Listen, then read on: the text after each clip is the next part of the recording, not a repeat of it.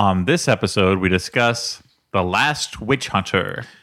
Elliot, do I have to have seen the previous 5 witch hunters before this one to understand it? I don't think even seeing him will help.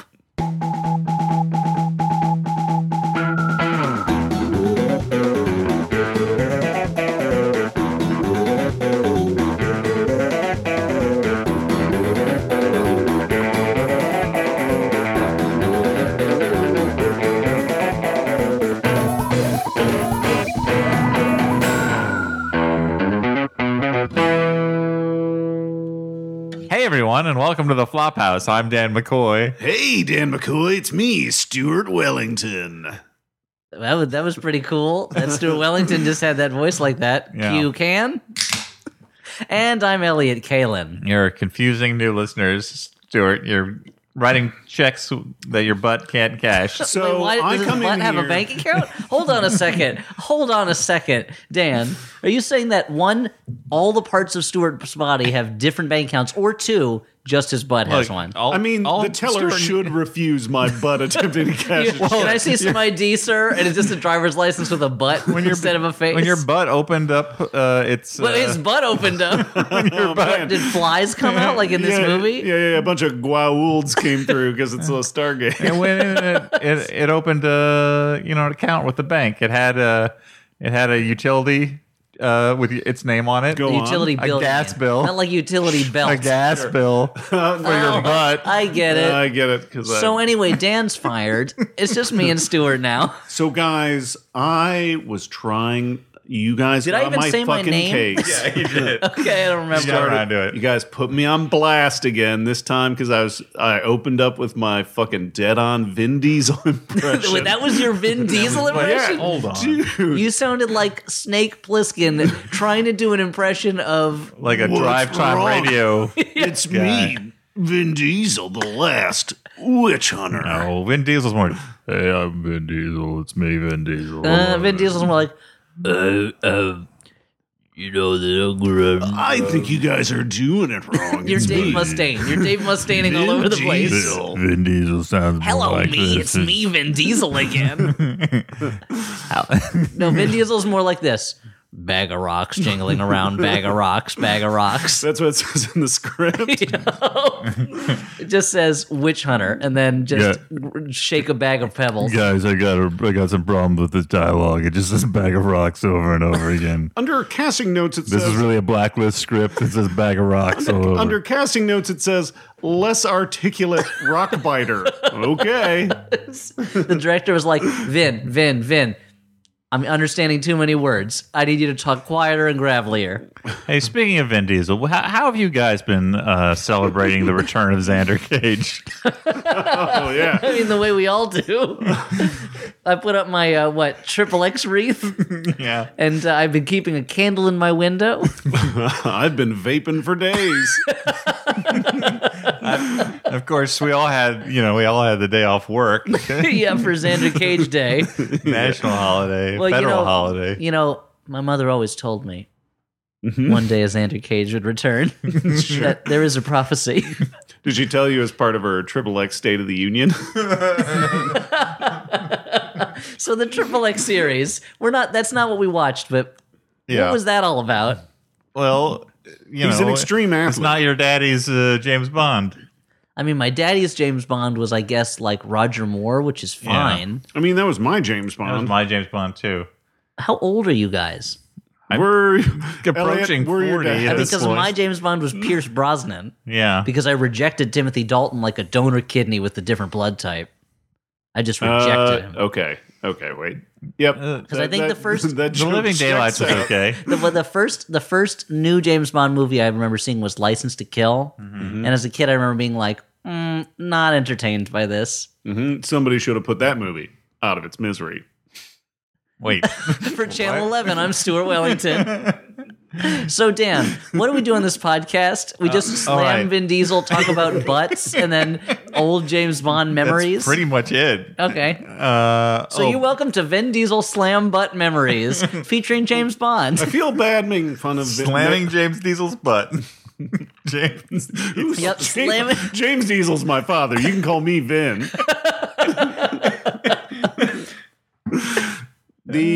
I feel kind of It was bad. changed from Doozle at Ellis Island to Diesel. Yeah. Well, the old Originally Vin Doozle. Vin Diesel ran on gasoline, but Vin Diesel Runs on what? Hydrocarbons? runs on diesel. I guess gasoline is hydrocarbons too. So I feel a little bad because I feel bad making fun of Vin Diesel. He's had it because hard. There's a chance, he and I kind of run in the same You're both cool. gamers. Yeah, we run the same cool role playing game circles. There's a chance that he might accidentally listen to this podcast and be really sad. And I wouldn't You want might to see. accidentally listen to this podcast. Yeah, Like, he might think it's a cool gamer podcast where we Yeah. talk Why? about. What would lead I it? don't know, man. Oh, Blood Bowl MVP Stuart Wellington as a podcast? I bet it's all about gaming. The trivia for this movie elaborates extensively on Vin Diesel's D&D background and mentions that on the set of the Chronicles of Riddick, he taught Judi Dench how to play D&D, and she should have won an Oscar.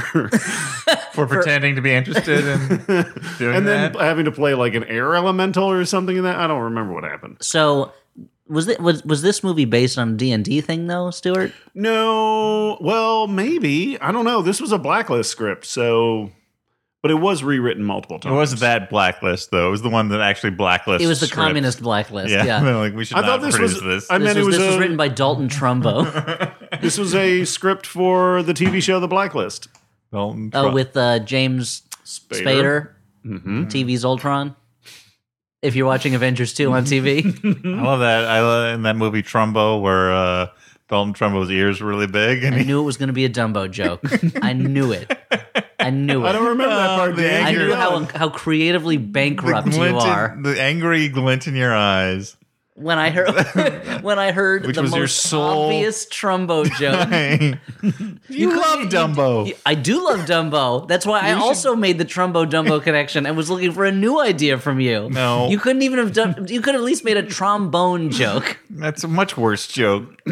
Really? Because It doesn't rhyme. When I was in middle school band. Hold on a second. That's the mark of a good joke, Is all is day, rhyming. is your whole work day you trying to explain to Trevor Noah that his jokes don't work because they're not rhyming? That's right. That's right. I mean, well, especially because he pronounces everything in a South African accent. So things that should rhyme don't. Oh, I see. I'm like this. You gotta do American comedy now. You gotta rhyme your words. It's all about rhymes. You gotta speak good and rhyme your words. So, but we watched a movie called The Witch Hunter. Last Witch Hunter. You set me up for the traditional explanation of the And then- podcast, and I never. I think I undercut that though. So what do we do in this podcast? We Dan. watch a bad movie and then we talk about and what it. did we watch this time? We watched The Last Witch Hunter. Now, here's the thing about The Last Witch Hunter. It's also could It's have been been taking up some space on Dan's DVR lately. every time we're going to watch something, Dan goes, no, we can watch The Last Witch Hunter or we can watch this other movie. Yeah. And we always pick the other movie. Rightfully Yep, so. Last Witch Hunter gets ready to step up, and then's like, oh, not my time. Not it's so okay. fast.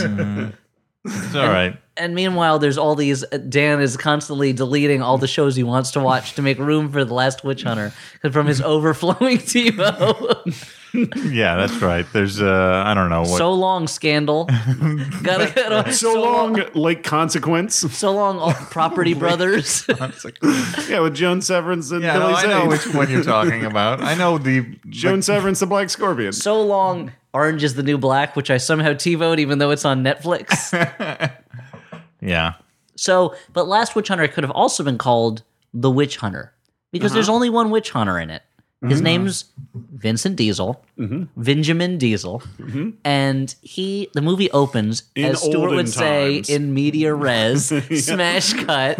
It's the 13th century, or maybe it's the 14th century. He says he's been doing this for 800 years, so I guess it's the 13th century. It's about the early 13th century, and Vin Diesel in a very unpersuasive beard. Let's just call it that. Yeah. Let's call it a facial hair and top of head hair combination that looks like Vin Diesel's face was used for one of those Woolly Willy toys. Yeah, and where you a- use magnet filings to create beards. And a top, shaved sides of the head, but with a longer top of the head hair. It looks like a little bit like when Gimli draws like a fantasy version of himself. That's what he would draw. And so he is part of a band of, I guess, witch hunters. So you know what? He is the last of those witch hunters. A plague has hit the land. That land, not important to know. That Somewhere plague. in Europe, I guess. Probably the bubonic plague. It's some I plague. mean, that's the top plague. That's the Yeah, yeah, main that's your one. grade A plague. Yeah. All you have to do, you can just say the plague, and people know what you're talking Yeah. about. Yeah. It's like Cher. yeah, she's a Plague plague. is like Cher. Wow. In that, Put it on the book for this podcast. Put it on the packaging did for you this see podcast. when the plague did that? If I could turn back time video, and then wearing like a thong under a body stocking. I can't believe the Navy allowed her to use a ship for that. I don't know. It was a movie. Yeah, you can really performance. see all her boils and pustules. What? She's the plague. Dan, What is wrong? Dude. you all don't have, makes you shouldn't sense. have to ask what is wrong. Everything I'm saying tracks. So Does it? So they're hunting down a the witch bubonic because plague. what caused this plague was a witch, and not just any witch, but the witch queen, Which old witch, Elliot? the wicked witch. Okay. Now, this movie posits the question: are you a good witch or a bad witch? Because there is a good witch in it. There's a very bad witch in it. Her name is the Witch Queen, and she's what she says, a witch queen. Yeah. They managed to stop her through the application of iron and fire. She looks kind of like a Samara crossed with a Freddy Krueger. A what? Samara crossed with a Freddy Krueger. you might know her as Sadako from The Ring. Yeah. Oh, okay. Thanks, Stuart, for decoding Dan's gibberish. Well, it was not gibberish. I mean, other than mispronouncing it the first time, it was, a perfectly cromulent word. Yeah, I mean, Elliot recognizes that character more from Ringu as opposed to The Ring. Yeah, exactly. That was the problem that I had. And this Witch Queen character also has a I liked it. ponytail I that's prefer- also a spine. I prefer Ringu old world style to Prego. Yeah. Wait, so you were saying the witch has what? There's a ponytail that's a spine. Yeah, and the witch is a combination. Okay. Wow, already opening the second one. Oh, and he's overflowing. There's beer all over my table. Great. The Dan McCoy story. Oh, now Stuart's drinking the beer off of the table. Archie, No, don't. Okay, get so my anyway, cat drunk. while Stuart cleans that up, that was a little bit of excitement for the listening audience. Yeah, so that's there's- color. So the witch introduces a theme of the movie, which is unconvincing special effects, CGI based. And while she's fighting Vin Diesel, because Vin Diesel is the only one of these witch hunters that is worth a damn fighting witches and zombie monsters, he manages to stab her through the heart, but then she grabs his heart and says, I'm going to curse you with immortality. You'll never know the peace of death as long as my heart is... Oh, no, we don't know that yet. Sorry. You'll never know the peace of death. Cut to... And as we all I'm pointed back, out. guys. I'm back. I cleaned up the mess. Oh, Cut good. to modern day. And Dan, you were saying? No, I mean, just as we all kind of felt like, of the curses you can curse someone with, immortality is not one of the top ones in terms of the harm that it does to someone. I mean, eventually, obviously...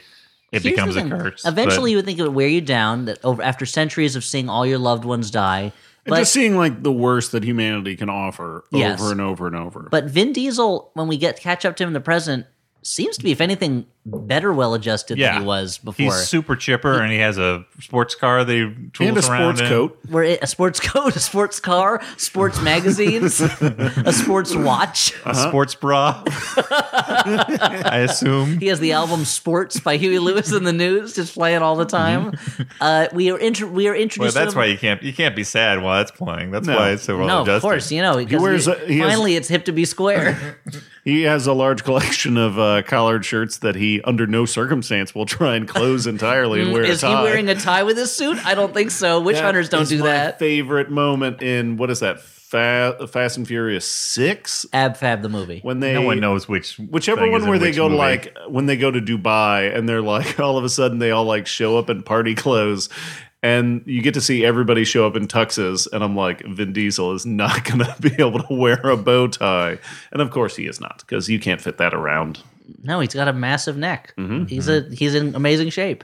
We reintroduced him on an airplane where he has to talk some sense into a young teenage witch who has a bunch of weather stones, magic crystals that control the weather, and are causing turbulence. And once he solves that problem, he immediately goes and hits on a stewardess. Cut to, we're in New York. Old man priest Michael Caine is waiting for his appointment with Vin Diesel. The stewardess leaves. Of course he banged her. Come on, he's the last witch hunter. And Michael Caine has given us kind of a what's going on in the world. We're in a modern day where there's a temporary truce between magical creatures and non-magical people. It appears the it's like witches Cross and the Axe or something like that. There's an organization called the Cross and the Axe, which is, I guess, affiliated with the Catholic Church, which has a deal with the Witch Council, where witches will lay low and not eat people in exchange for the church not burning them all. It's your regular Camarilla type setup, or I don't know, Hogwarts and shit. Or like, what's the underworld thing? Is that where it's there's a truce between werewolves and Lichens vampires or and something? Vampires or Yeah. whatever. Why are they called lichens? Just call them werewolves, dude. Because they're impossible not to like.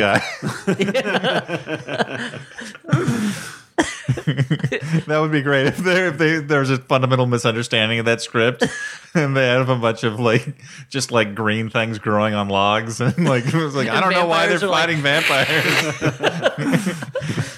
We got a problem here, Mr. Kate Beckinsale. We got a problem here. Our special effects department really didn't understand the script, and we don't have the money to change all it. right. Scene after scene of vampires punching logs. The director's like, Kate, I know that the cat suit you're wearing was already carrying most of the movie, but we're going to need to do a little extra work today.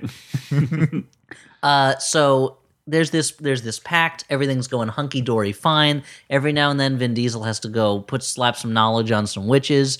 He lives in a rad bachelor pad full of weapons and old-timey trinkets and artifacts. He's got a fucking pool table in his apartment, dude. Whoa! He's living the dream. And he spends his time repairing old pocket watches. I'm kind of surprised that he and Michael Caine don't dance on a giant floor keyboard. And so Michael Caine is his handler, his most recent handler, And he which are called repairs Dolans. pocket watches. You know that character would be painting little fucking Warhammer dudes. He probably was like, character's gonna need a hobby. Maybe I paint Warhammer figures. They're like, well, gotta do something with my hands. Okay, what if you repair pocket watches? But it's okay when I perform it. I'm gonna pretend I'm painting Warhammer figures. Sure, it's not Just a good don't Vin make the Diesel sound impression. effects. Just please don't do the effects of the sounds of them fighting while you paint. Yeah, of course you do that. With Please, a man. okay, Vin, let's stop the take. Remember, those are watches. You shouldn't be describing Stop the banging characters them against and other then ones. and then saying dialogue about them. No, I was just thinking that. It's so hard for me not to enunciate better than Vin Diesel does in this movie. Yeah. It's so hard to hear him at different points. And there are Vin Diesel performances, let me just say, that I like in past movies. I have a. I don't hate Vin Diesel. I didn't like it when he was hitting on that reporter. That was really creepy and weird. Yeah. But just looking at his work. Yeah, using his body of work to inform you on the qualities of the man, Vin Diesel. Exactly. You were just telling us how much you love the character Dominic Toretto. From the Fast and the Furious. the furries. From Fast and Furious, yeah. So let's just do the plot of the movie. Oh, okay. It's super dumb. So Michael Caine is retiring as his handler, and he says, "What would you do if this was your last? What's it all about, Al? Vin Diesel? What do we fall, Master Witch Hunter?" And he's got some mission for him the next day. I don't know. He's going to retire, and Elijah Wood is going to take over as Vin Diesel's handler. He's an up-and-coming young priest, but Michael Caine's character is murdered by witches. And now Vin Diesel is going to have to solve the mystery with the help of his sidekick, Elijah Wood. Except Elijah Wood kind of disappears from the movie for most of it. To go model turtlenecks, I guess. Yeah. He's always wearing turtlenecks with blazers over them. And it looks like either he's wearing a fencing outfit or he's on a sailing vessel. he's either a sea captain for a cruise ship Or he is in a new relationship that is very hickey heavy. or he is a professional ball player in the 70s on a date.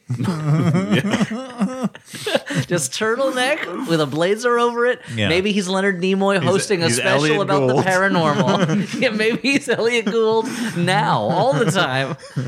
But Elijah Wood kind of disappears. But he explains, we met before. When I was a kid, witches burned my parents' house down and you saved me, which raises the question, what did your parents do that your witches wanted to burn your house down? We learn the answer later. Now, there's something about Elijah Wood that's a little off. This is just naturally part of Elijah Wood's persona and his presence. It really works in some movies. It doesn't work so much in movies like this. Lord of the Rings, where he plays this ethereal drug addict named Frodo. Or even in like The Trust, the movie we watched with Nicolas Cage, where he's playing a character who is like also on drugs, but it's just kind of like a little off. Yeah. Now, unfortunately, in a movie like this, it's one of those movies where the minute you see him, you're like, oh, it's going to turn out he's a bad guy, right? And you don't learn that until 6 minutes before the movie's over, but you still know it. Yeah, I mean, if he had been in the movie more and had more things to do in the movie, maybe we wouldn't have suspected him. Yes. Now, they find a witch who seems to be related, who seems to have caused the crime. And Vin Diesel thinks he's been working with other witches. But the Witch Council, which is entirely made up of, I think, G.E. Smith's band from Saturday Night Live, they don't want to investigate any further, and they condemn this lone man witch to, which I realize now is not the word for that. It's a warlock. A man witch is like what, like canned meat what's or something? for dinner, dude? It's like a sloppy Joe. Now, whatever Sloppy Joe happened Manwich. to Sloppy Joe's brother, Neat and Tidy Joe? Fuck off. Wait, why are they related? Bazooka Joe. Because I feel like there's a Goofus and Gallant thing in like Sloppy Joe and Clean Joe sandwich. Sloppy Joe gets all over your clothes. Clean Joe is easy to wipe Can't believe off. they're related because of their first name. His first name is Sloppy. His last name is Joe. Oh, that makes more sense. That makes sense. The Joe family of sandwiches. Speaking of sandwiches, witches, and they punish this man witch. Punish this warlock by using a little metal scorpion to activate a giant stick and skull monster, which sucks him into hell, I guess, through his flaming maw. As soon as this effect started, I was like, fuck, you don't need to do more special effects movie. But then the monster was kind of cool, so I was okay with it. I mean, the monster's cool looking. I mean, the only problem with it is it looks super CGI, but I don't know how you would do like a stick and skull monster that wouldn't be CGI. You do it as a puppet. Yeah. Exhibit A, the Dark Crystal. Remember those things that they send out to capture The Gartham? Yeah, the Gartham, thank you. That are essentially crab monsters. Yeah, they're like giant cicadas. And sure, once you realize that it's just two legs with a bunch of floppy things attached to the puppeteer's legs to make it look like there's a lot of legs, it's not that realistic anymore. But I bet they could pull that off nowadays. I mean, you're talking to a big puppet fan, man. I'm a puppet man. Puppet fan man. I'm a puppet master. Do not make that claim. Puppet master. Andres Toulon will take his revenge. Now that also implies that you can operate puppets. Is that the case? I mean, I've got a hand, don't I? I can stick that thing up someone's butt. That's not okay. That's a how puppets proctology. work. That's proctology mastery. That's not puppet mastery. So, Dan, if you open up the dictionary, which is Dan's dictionary, and you look up It's like an puppetry, Ambrose Bierce thing. it says puppetry, noun, the act of sticking your hand up someone's butt. So anyway, but Vin Diesel's on the case, and he's suspicious. And what do you know? After a trip to a guy who's making bug cupcakes for people to eat. And we find out Michael Caine isn't dead. He's in a state of suspended animation, cursed by That's another right. witch. He's been cursed because they tried to get some information out of him. And he left a clue for Vin Diesel. Remember your death. I don't understand this on Michael Caine's part because he clearly knew that everything about. We haven't gotten to it yet, but the heart is what's keeping Michael Caine or Vin Diesel alive. It's what's keeping all of us alive. Now, what heart are you talking about, Dan? The heart of the witch. So the witch queen, they keep saying in the beginning, destroy her heart and she'll be destroyed. And it's like, yep, that's everything. That's not just witches. Yeah. If you destroyed my heart, I wouldn't be around anymore. Yeah, it's like saying her one weakness is bullets. You know, the only thing that will kill her is the same things that kill other people. I mean, that was in the olden days, Dan. I mean, They didn't have that would bullets. be pretty. That'd be some complicated right. magic. Their weakness is getting kicked in the They're gut. like, she only has a few weaknesses: strangulation, drowning, fire, falling from high Karate heights. chops. If you just like squeeze her throat till she can't breathe anymore, she's dead. Maybe you're like Cutting through her neck, making a small cut that gets infected. Doing a really cool pile driver. Doing a tombstone pile driver. doing a suplex, doing 2 suplexes. Now, let's say we had some kind of a motorized device, a mechanical horse, if you will. For lack of a better word, let's call it a motored cycle. And she was on that, and she was doing a very sharp turn, and it kind of tipped over, and she wasn't wearing a helmet. I guess we have those back now.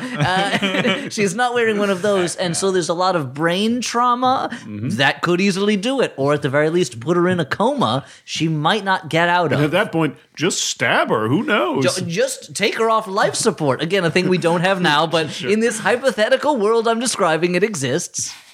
Yeah. If her prone body was being supported by a bunch of, I don't know, sticks and weeds and stuff, we would call that life support, I think. Now, we haven't yet discovered the new world, and in fact, all we know is this world, so I don't know where that phrase came from. But imagine they had some kind of leaf which you could dry out and then light fire to, and there was a pleasing smoke that came from it that you would inhale into your lungs. If you did that, and you're the witch, if the witch would do that for, say, years, to the point that her lungs were affected, and again, the industry says there's no scientific link between these two outcomes, but you know what? I'm just going to go by anecdotal evidence on this one. That if she ingested enough of the smoke and hurt her lungs enough, that eventually that would give her, let's just call it emphysema, after Emphys over there, who's one of our party. Hello, it's me, Emphys. One of our And his favorite drink, Zima.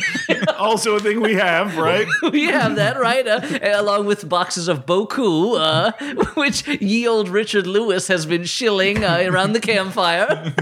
Now, if she gains this disease, then that would also kill her, and we would not have to worry about the witches anymore.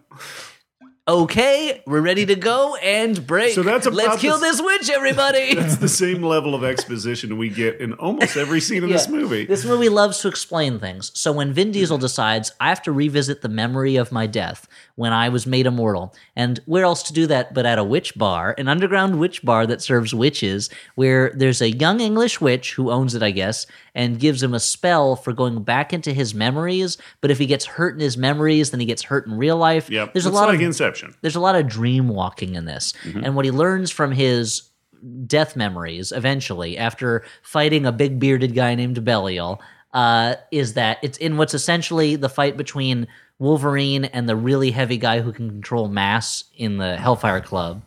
Now I've got a Is question. that the White Bishop? Is he the White Bishop? I don't Or remember. maybe he's the... I don't know. I can never remember their titles. I know Sebastian Shaw is the Black King, right? I mean, And Emma Frost is the White Queen because that's her name. Yeah. And Selena is what, the Black Queen? But then there's... Is Pierce one of them? Pierce Pierce? Brosnan? Yeah. Pierce Pierce Brosnan was one of Elliot's them. James Bond? That's how he got to be James Bond, was he was a member of the Mutants Only Hellfire Club. Yep, and the Reavers had to sit off camera during the 007 movies. To protect him. Yep. Now I have a question. Sure. Lay it on me. Then I'll So- tell you the secret of why Vin Diesel's death needed to be remembered. Now, It involves a heart.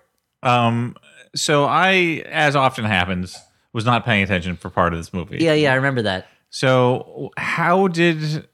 What were you doing? Michael were you Caine- looking at Twitter? Was it Facebook? Were you just using an Etch-a-Sketch? Probably What were you all of doing? those at the same time. Okay.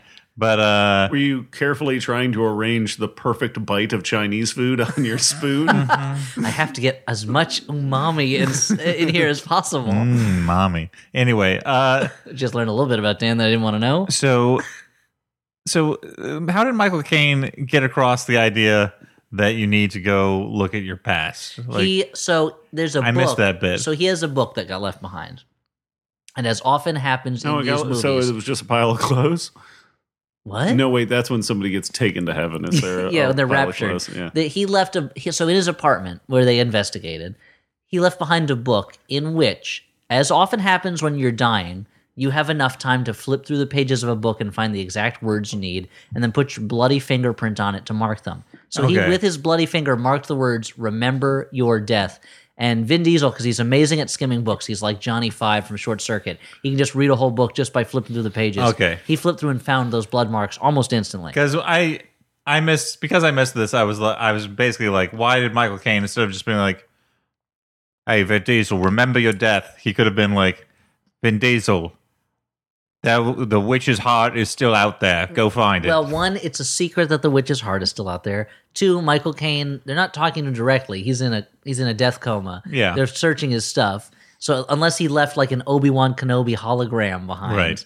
Or I guess Obi-Wan Kenobi doesn't leave a hologram. He gets it called. He shows up as a fucking Force ghost, dude. Unless he leaves a Mads Mikkelsen hologram behind with that doesn't come out and say, here's what the thing you need to hit in the Death Star is, but tells you if you go to this place and you do a thing using some mecha gloves, you'll be able to find the blueprints that have the shortcut to blowing up the Death Star. Again, I could just tell you right now. Really, what his real purpose is to make Saw Gerrera realize, you know what? I should stop fighting. It's time for me to die in a fireball. Okay, so you're saying that the point of how this came down is basically we need different video game levels that the hero has to go through till he gets to the end. Kind of, yeah. Yeah. I mean, we would call them movies now, but essentially, a movie is just a promotional tool for the video game based on the movie. A movie's a video game for your mind. I guess so. I guess when you look at it, a movie is the laziest type of video game because there's no interaction to it. It's like just watching your friend play, or like if you could just put on the cutscenes only mode. I sit there watching Manchester by the Sea, being like, why won't they do anything when I hit the X button? I keep telling them to fucking jump, dude. You're sitting watching Manchester by the Sea, going like, "Give me a turn." How come you get to keep playing as Casey Affleck? I want to dodge. Run home, run home. Dodge. I want to go back and do that bonus round where you fix the woman's plumbing. That's a shitty side quest. What would a Manchester by the Sea video game entail anyway? And I'm not saying and it's not like an RPG or like a text-based adventure. That's too easy. It's got to be like a side-scrolling platformer. Just ride, if you haven't seen Manchester by the Sea, just ride that 15-second skip button for about 20 minutes. Yeah, for all the spoilers for Manchester by the Sea. There's a pretty big spoiler in the middle of the there's movie. a couple of spoilies. Yeah. I mean, the part where it turns out he's Batman. What? It wasn't Ben at all. It was That's Casey. crazy. And at the end where he shoots Jesse James in the back. The twist where it turns out that Manchester is actually by the desert. It's very strange. It's a dune sea. Yeah. When it turns out that you're reading a book called Manchester by some guy who's pretentiously named himself The Sea. The letter C? Yeah, and that's why it's for Cookie, and that's good enough for me. No, Manchester by the Sea. What if it was like a Street Fighter type fighting game? Yeah, well, and Casey Affleck is just fighting grief. And then there's a scene there's only two options for characters you can play. He encounters Michelle Williams, and she's trying to like talk to him. He's like, "No, punch, punch. Or it's like, you're making me feel too many feelings. Punch, punch." Side quest: identify your brother's body in the morgue. How are there side quests in a fighting game? Well, like that. Is that like the level where you like beat up a clunk and you beat up a car? Yeah, where you get points by beating up a car. Okay, your story checks out. The Street Fighter level that's based on the little movie after the Black or White video by Michael Jackson, where he's just beating up a car for some reason. And people were like, why is he doing that? And it's like, he was a panther a moment ago. Are you? I mean, I'm just glad he's taking human form again. I was just watching The Simpsons 15 minutes ago, and now this is happening? Now living in this strange world. Oh. I remember as a kid being not he quite told sure us he why. was fucking bad, right? He explained to us how bad he was at length. Come on. He told us to beat it. Makes sense. It was a thriller. He's a smooth criminal. I mean, it's all right there in front of us. All he wants to say is that you don't really care about us. Yep, follow the breadcrumbs. Hey, remember the times? That was afterwards. That came later. Sure, but it's still him, right? I think is that the one where he like morphs out of It's sand because it's ancient Egypt. Yeah. Okay. Hey, look, it's all ancient history. Moving on. So Vin Diesel's Man in the Mirror. Vin Diesel picks up a new sidekick. Elijah Wood just wasn't cutting it as a sidekick, so he picks up this young English lady witch, and he learns that the heart that he thought was destroyed from the Queen Witch, if they had destroyed it, it would have killed him as well. He's bonded to it magically. So the Axes and Crosses Church has been keeping it around so that he can fight witches for centuries. Yeah, the main guy lied to Vin Diesel, and instead he took that heart and he just stuck it in his pocket. Mm-hmm. He said, more heart for me. And when Stu says stuck in his pocket, he literally stuck it in his pocket. Yeah. He took a witch's heart and just That was still slipped beating. it into his robe pocket as if like being like, no one saw that, right? That was like back in the day when dudes would just walk around with like a sausage wrapped in wax paper in their pocket, dude. That's crazy. Could you imagine if he like bumped into some fucking dude and he just pulls a sausage wrapped in wax paper out of his pocket, starts gnawing on that thing, How dude? much wax paper were people making and buying in the 13th century? I don't know. It was a pretty important commodity, though, They right? had paper. They had wax. They just, So waxed you just that think paper. it was like they just left that thing wet in their pocket? Yeah, I think so. Oh man, It was a gross time. Everyone was dying. so that's what I'm saying. Like a fucking crazy witch heart that is totally CGI, so it's not that gross. You're right. It's not mushy or gloppy. no, it was basically a big cinder at that point, but still. And that'll keep him warm on the walk home. I'm just saying, I'm not putting a witch heart in my coat. okay. So don't ask Your me. objection is noted. I won't ask you to carry a witch heart in your coat, Dan. Thank you. I'm glad I know that now, so I don't have the embarrassment of trying to get you to carry my witch heart and you telling me no. Look, I love and now you I'm standing guys. there with a witch heart that I can't get carried. But there are limits, man. So after So we he's find gotta- that out, he's got to destroy the heart. He has to find out where the heart is. The answer: home. Home's always where the heart is, but not in this movie. And to make a long story short, Sometimes it's in San Francisco. Be fair. good. Okay, some people leave their hearts there. The Lost Mm-hmm. and Have you ever been to the Lost and Found in San Francisco? Piles of hearts. It's disgusting. Ironically, also the grocery stores in San Francisco also have piles of beef hearts in them. I don't know if I'd say that's ironic. It's not dramatic irony. I mean, it's ironic because San Francisco sold its cows. In order to get, but then someone got them beef hearts as a gift. Oh, Yeah, okay. I think it was Captain Beefheart who did Oh, it. Henry.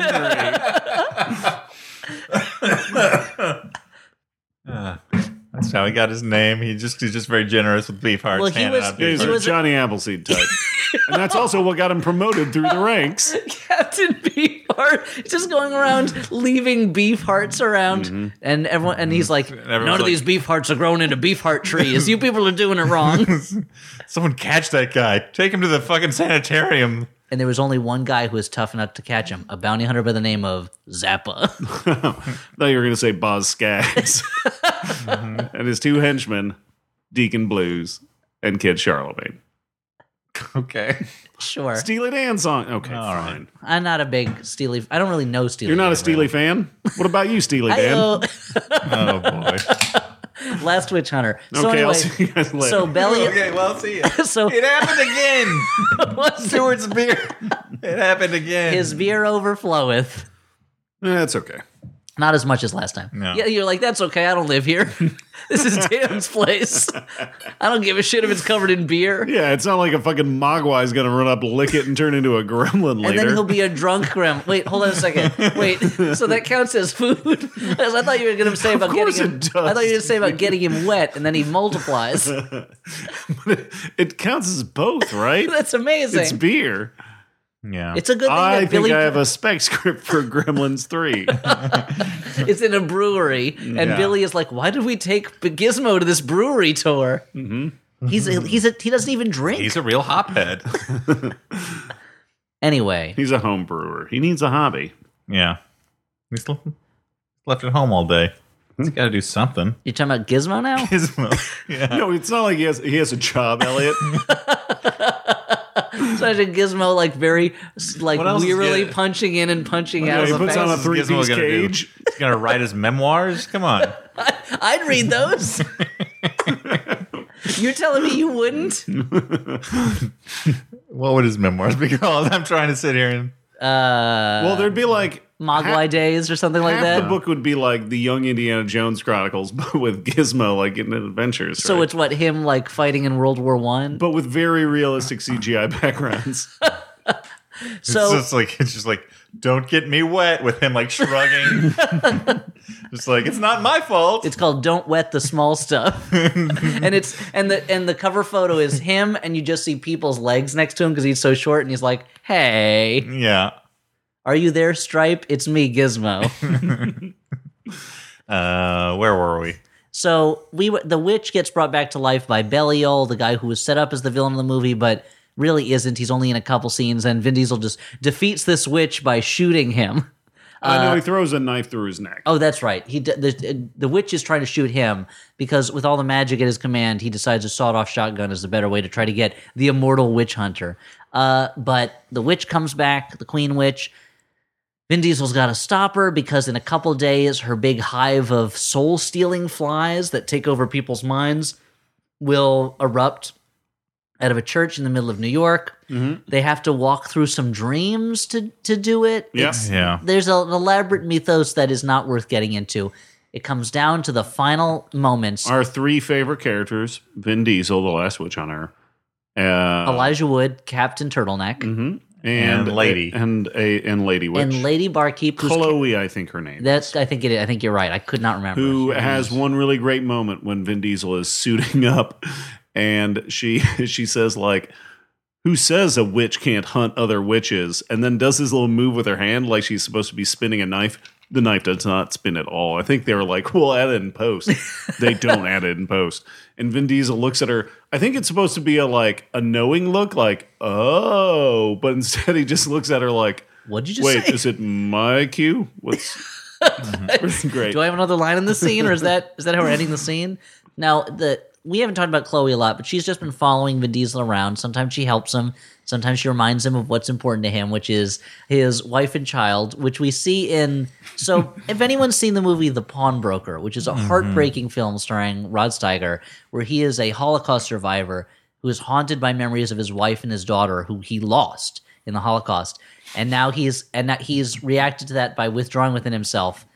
I don't know why, but that has somehow been filtered through into action movies. It's now the shorthand where it's like, this guy, if you want to make the tough guy seem justified, give him a wife and child and then imply that they died at some point or just were murdered by somebody. Mm-hmm. And it's like, this justifies absolute force. And it's the weird thing of like, we're given no reason to care about his family ever. And every flashback we see, he's wearing that goofy beard and goofy hair. Yeah. And he's not a man who looks natural with a beard. And you're just, it's just, and no, I mean, like he's dandling the baby and you just keep hoping that the baby's going to grab that beard off of him. Pull it off. You mean the baby that he's holding in his arms one moment and then the shot shifts slightly and then he's like holding a bunch of logs. And he's horrified. Oh, logs! I gave birth to logs. And I didn't give birth to logs, but you know what I mean. To judge by his memories, all he did with his family was hang around a stream and twirl them, and that was his whole life before, I guess, he got into the witch hunting biz. Which, in a way, that would be like if Luke Skywalker spent all of Empire Strikes Back and Return of the Jedi like complaining that he wasn't shitting around on a moisture farm. Like, clearly Luke's life improved. It clearly got better. He got to meet his dad. He got his hand replaced with a dope-ass metal hand. He met Jabba the Hutt. Finally. What's that guy's deal? He's like a giant slug. As someone with a family, I will say that as cool as being an immortal witch hunter would be, I think it would not make up for losing my family. And that's why he feels guilty, because in his heart he felt that before they died. Well, he was like, I'd be such a good witch hunter. I'd be able to really dedicate myself to witch hunting if I didn't have these responsibilities. But like nothing in his performance or story, other than in these flashbacks, indicates that he is anything but loving it. That being a witch hunter in the 21st century is the best thing that ever happened to him. He's got a fucking pool table in his living room, dude. All right. And he's in like a fancy apartment building. That shit must have been heavy to carry up. You think he did it? Hell yeah, dude. He's super tough. I feel like for Well, okay, so they get some sort of significant birthday for Stuart, we just need to pool our money and buy him a pool table. That's And I'll what he just be wants. I'm Clearly, fucking he's not all made it. clues. Or just like All the a clues are framed there. glossy that's autographed by Vin Diesel. of him playing pool. Give me that 6x10. Some Flophouse fan, you better get us a photograph of Vin Diesel playing pool somewhere. And don't grab it off the internet. You take a picture of him in a pool hall. And if he's dressed in his last witch hunter costume, which is just his regular clothes, go ahead. You know he shows up to pool halls in like a dope-ass international male leather coat. With like a mesh sleeveless shirt. And with a pool cue that he has to like screw on. 5 parts together. Where it's like it comes all bent and he goes like this and goes whew, and just whips it out and it goes clack clack clack clack clack and it Holy turns into one shit. stiff pool cue. But it's like Daredevil's Billy Club. It folds up into a bunch of little pieces. Yep, and he's got some like silent blind guy behind him, and you're like, whoa, that guy's got to be crazy. And the guy like blesses his cue with some kind of weird magic. Exactly. So they're at the final witch battle with the Queen Witch. Elijah Wood, it turns out, was been a spy the whole time. He says those parents who burned my house down, those witches who burned my house down, those were my parents. But I was born without magic, and now that I've helped He's the a Witch muggle. Queen, now that I've helped the Witch Queen, which really like that must be a recessive trait to non-magic if 2 witches have a baby, right? I mean, do you think it's more common for boy children to not have magic? What do you think? There's plenty of male witches in the movie, or We man call- witches. we call them man witches. Yes, they're delicious. Do you think that it was a choice for him to have the turtleneck all the time because he was burnt? Do you think that they actually like thought that through? Maybe. I mean, the only time it you see just occurred burn to me marks It's now. on also his hands. stylish. Yeah. Yeah, it also looks great. Mm-hmm. I mean, genuinely, that's a look that I would like to have come back in full force. Yeah. Turtlenecks under blazers. I think it looks pretty cool. All Mainly right. because you look like the evil president of America in a movie made in the 1970s, but still. Or you look like someone who's trying to shut down Animal House. I mean, I would love to shut down Animal House. Those people are assholes. Yeah, dude. I'm not putting a value judgment on it. I'm just saying that's what you look like. I mean, I'm putting a value judgment against the members of Animal House. Yeah, what's their fraternity called? Like Kappa-douche? I don't know. They're a bunch of jerks. all right. I'm just gonna say I it don't right belong now. to that fraternity. I don't know why you're so taking all this out on me. I mean, I'm not taking it out on you. You're getting pretty You're defensive. just talking about how much I you mean, love Animal I House don't and you think understand. it's not Just 'cause I racist have at this all. tattoo on my arm doesn't mean that that says "Viva Animal House." That says "Bluto Life." because I have that fucking Bluto poster on my wall. The one where he's wearing the sweatshirt that says "College." Yeah, Yeah. Along with like the 2 girls kissing and one that says, "Is your washroom breeding Bolsheviks?" It's And all up on so my what happened and the was- poster that says everything I learned in college, and it's all different beer cans. Yeah, and I got Einstein sticking his tongue out over. oh, of What course. happened was a witch grabbed Dan and cursed him to keep those posters on his walls forever. forever. That's why you've got that Jenny McCarthy as Santa Claus's daughter. I don't know Yeah. poster. I don't even remember. Oh, that was one. one that was in the CD store poster racks when I was growing up. In the Sam Goody, you know how they sold posters in CD Yep. stores. They would change their poster selection, but there's always one that was like Jenny McCarthy in a bikini with a Santa hat on. Mm-hmm. Year round was just part of the selection, and I don't know if it's year because, round, but she's got a Santa hat on. exactly. I don't know if it was because it was their best seller or their worst seller. They just Oh. could not move it. Because I'll tell you, those Spuds McKenzie posters, they could They not changed keep them on all the the time. shelves. Yeah, they were very seasonal. They were so seasonal. He was holding that day's newspaper in every poster. Because he had been kidnapped. Or I guess he wanted to prove he was from the future. Sure. So they, Yeah. He was in an early version of the TV show Early Edition.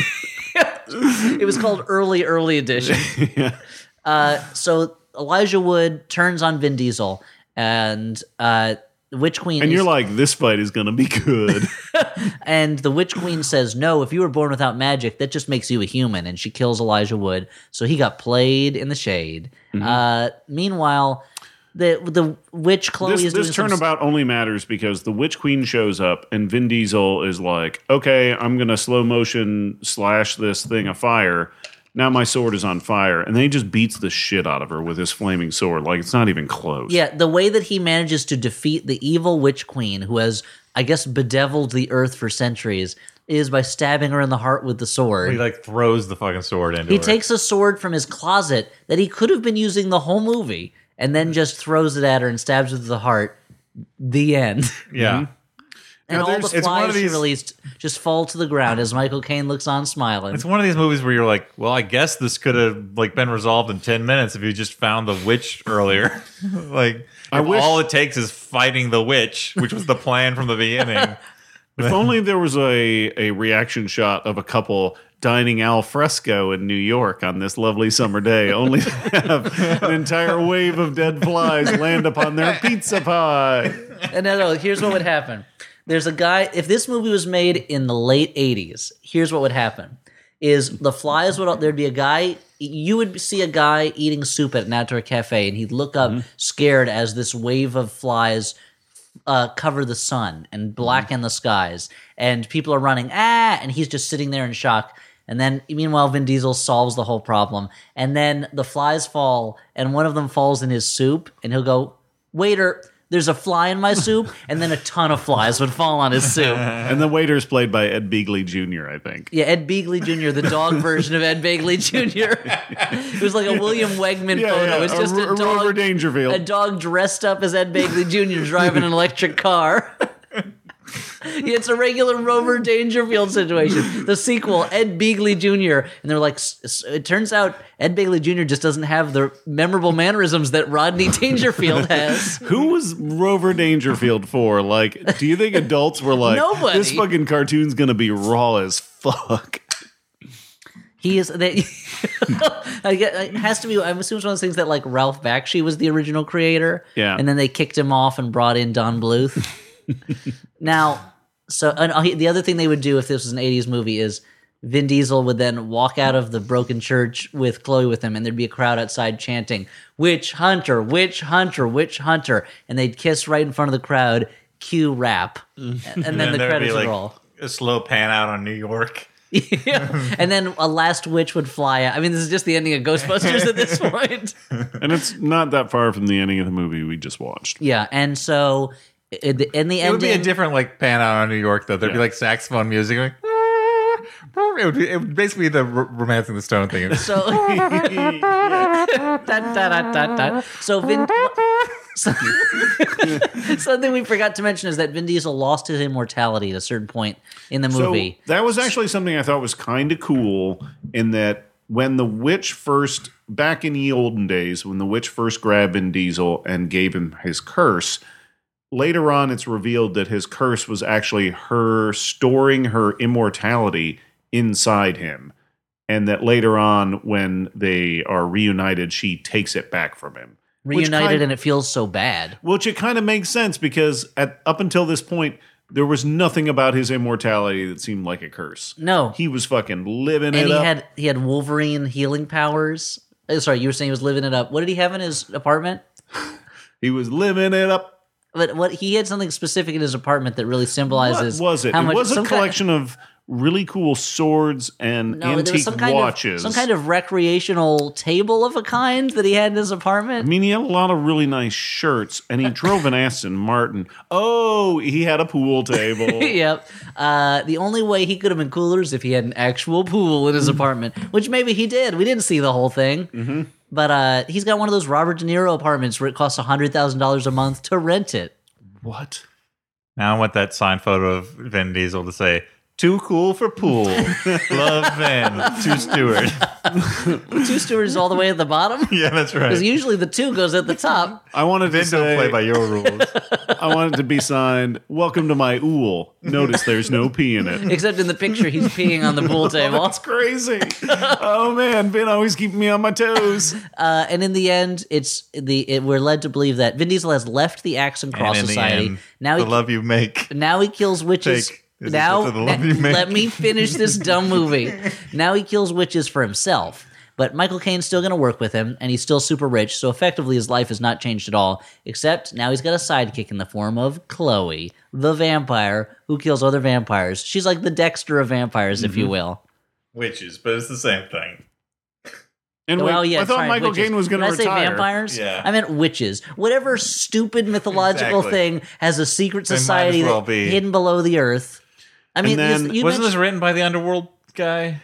I don't know. I think that. But this Stuart at one point. I thought it was written by David Mamet. Yeah, no, it was written by David Mammoth. Really? Oh, what a stupid joke. He's not like David Mamet, but he's much bigger. The stupidest Flintstones joke. We got to do a new Flintstones now where they go to a play by David Mammoth. And it's called Glenn Gary Glenn Rock. Yeah, guys, this was...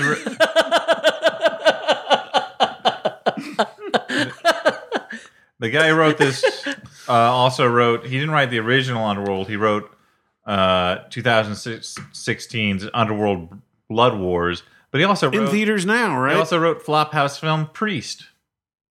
Remember that one? I wasn't here for that one. That was Bettany. Priest was the futuristic priest killing vampires movie, right? Yeah. Oh, and one of the other writers of this wrote Dracula Untold and Gods of Egypt. So this is it's a cavalcade of Flophouse screenwriters. And I know at one point when this movie was first in development, it was going to be directed by Timur Bembenkamp or Bembenkamp. Bembenkamp. No, the dude who did Night Watch. Who did Timber Night Watch? Yeah. Tinder, the app. It was going to be directed by Tinder. Yeah. So of course the movie ends. It pans back. We're hoping Labyrinth. And we go to credits, and the credits immediately start in with this really sick ass club version of Paint It Black. Oh yeah, and that's it. That's the movie. But also, what I was going to say, there's a part How where were the bloopers? And there were no bloops. Oh man, no bleeps, no bloops. No bloops. No bloops. No poops. We have to assume. I mean, off the set, I'm sure they were pooping. It took them more than one day to do this. Oh, they didn't do it on set? Well, that's the thing about... That's good. I mean, maybe for the German version of the film. They put it up on they had a big fucking sign, like, one rule on this set, no poop. This is our set. Notice there's no poop in it. Well, that's the thing about text and subtext, guys. As long as nobody tells you that nobody's pooping on set, you can only assume they are pooping. Well, they're like, there's nothing in the rule book that says I can't poop on the set. It's like, actually, there's a rule about that. What? Is there a rule book for movie sets, Dan? I mean, there's made a bunch of union movies? rules. There's safety rules. There's lots of rule books for movie sets. Hollywood. Right. Yeah, Doc Hollywood. What were you going to say? So there's a scene where they go to a bakery, and it turns out it's actually a witch runs it, and he's been putting bugs in the cupcakes. And Stuart made a comment about like, oh, it's so Men in Blackish, and like, yeah, this movie is like Underworld slammed with Men in Black, but like without the imagination of Men in Black, I guess. Where there's the idea of the same way that like the Hellboy movies never quite do it for me because it feels a little too much like they're just doing Men in Black. Yeah, he's like, I just want to make a bunch of Mos Eisley Cantina. Yeah, like this feels like that to a certain extent where it's like, oh, look at this hidden world going on all around you, except it's pretty boring. It's not actually that interesting or exciting, this hidden world. It's just Yeah, it's like, we're going to do the same shit that we normally do, but there's going to be magical floating lights. There's going to be a lot of glowy things that are CGI in the air. So let's do final judgments, whether this was a good bad movie, a bad movie, or a movie we kind of liked. I'm going to go first, and I'm going to say it's a bad movie. It captured my interest less than Home Sweet Hell.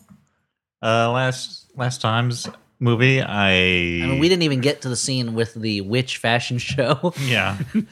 My attention drifted so far that I had to paddle back to shore continue watching the film. If this was kind of a lazy lake inner tube floating thing, then there was probably a certain point where Dan woke up, saw that he was out of sight of us. Yeah, out of sight of land. And had to in the middle of the sea. Quickly had to figure. I mean, this already sounds like a more exciting movie than what we watched. Yeah. So yeah, I did not care for this movie. It bored me. I'm gonna give it a bad too because it was boring. And I'm gonna change things up, guys. No, you're not. And say it's a bad movie. Twist. And that's The Last Witch Hunter, folks. Going into a Bullseye interview, I know that it's somebody who does amazing work. So I don't know what's going to happen. Oh, that's interesting. I never thought about that. Is that possible? Is That's that true? possible. Yeah. Should I check with your therapist? No, but I will be. Who are you, dude? You all over the place. I got a lot of respect for you, man. That's dope. Bullseye. Creators you know, creators you need to know. Find it at MaximumFun.org or wherever you get podcasts. The first ever Very, Very Fun Day is coming to Tally Hall in Chicago on February 11th, with media sponsorship from WBEZ 91.5. Advance tickets are sold out, but we will have a limited number of tickets for sale at the door. So come on out for a day jam-packed with 5 great Max Fun podcasts, 4 local shows, and a comic showcase. For more information, please visit MaximumFun.org/veryveryfunday. But now is Dan's the favorite point word. where we honor our fine sponsors. First off, ZipRecruiter. Are you hiring? Yeah. Do you know where to post your job? I think Dan No. de-sarcasm it by about 45%. Do you know where to post your job to find the best candidates? Look, It's like you were taunting people. with ZipRecruiter.com, ZipRecruiter. you can post your job to 200 plus job sites, including social media networks like Facebook and Twitter, Wait. all with a single click. One click for 200 sites. Mm-hmm. That's amazing. That's 200 times the effort I'm putting in. Yeah, that's a great per click value, we call it. Yeah, per click. Find candidates in any city or industry nationwide. Just post once and watch your qualified candidates come rolling in to ZipRecruiter's easy-to-use interface. You'll have so many qualified candidates, you're going to have to not hire some of these people. And you'll feel bad about You're it. going to get so tired of qualified candidates, you're going to start interviewing unqualified candidates just to break up Just the for the monotony. thrill. Now, how long is it before they introduce their mascot, Zip Recruiter? A cool teen looking for a job or to hire people? I think that we He's just an introduced it anthropomorphized today. zipper Yeah, maybe that's it. He's a zipper with a face. and a cool attitude. So I feel like it's a little suggestive. A zipper. It could be a zipper on a coat, Dan. Okay. Yeah, Or a dude. boot. All right. Just because there's a penis behind it Just doesn't mean it's suggestive. because when you unzip it, all these good candidates come spilling out. All right. Of the crotch of a parent's. Yeah. Well, So, Dan, ZipRecruiter.com, Sorry. where do I go for that? well, Probably to ZipRecruiter.com, right? ZipRecruiter.com. Well, you go to your computer or mobile device. Yeah. Press on. Wait for it to You start say, up. Siri. Your My ZipRecruiter. phone's going weird now. ZipRecruiter. Alexa. ZipRecruiter. ZipRecruiter. Dan's Dan's trying skipping. to activate your- ZapRouter. Zap Rousdower. Zipper from Rescue Rangers. Dan, finish it. Finish it. And right now, our listeners can post jobs on ZipRecruiter for free by going to ZipRecruiter.com/first. That's ZipRecruiter.com/first. One more time to try it for free. Go to ZipRecruiter.com/first. So you're posting a job listing to hundreds of sites and posting places with one click for free. Mm-hmm. I didn't believe it could happen, but we're living in the 21st century, folks. Dear Penthouse, I didn't believe it could happen to me, but I posted my job to 200 sites with one click. Dear ZipRecruiter, I always thought your letters were fake, but you don't send letters.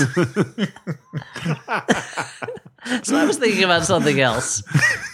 Signed, a confused old man. Why do they publish this letter?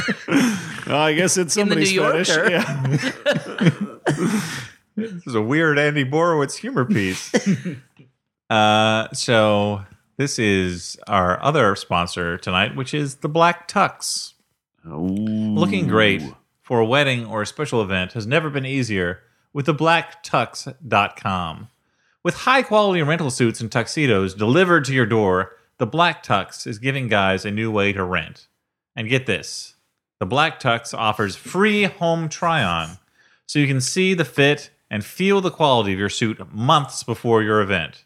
The best part, it's completely done online. To get free shipping both ways, plus a free home try-on, visit thebblacktux.com/flop. What was that again? thebblacktux.com/flop. So if you're I know saying, you're probably thinking. okay, lay it on me. What am I thinking? You're probably thinking, Dan probably doesn't have a lot of reasons to get dressed up in a tux. Or leave the don't- house in the morning. People don't invite him to weddings.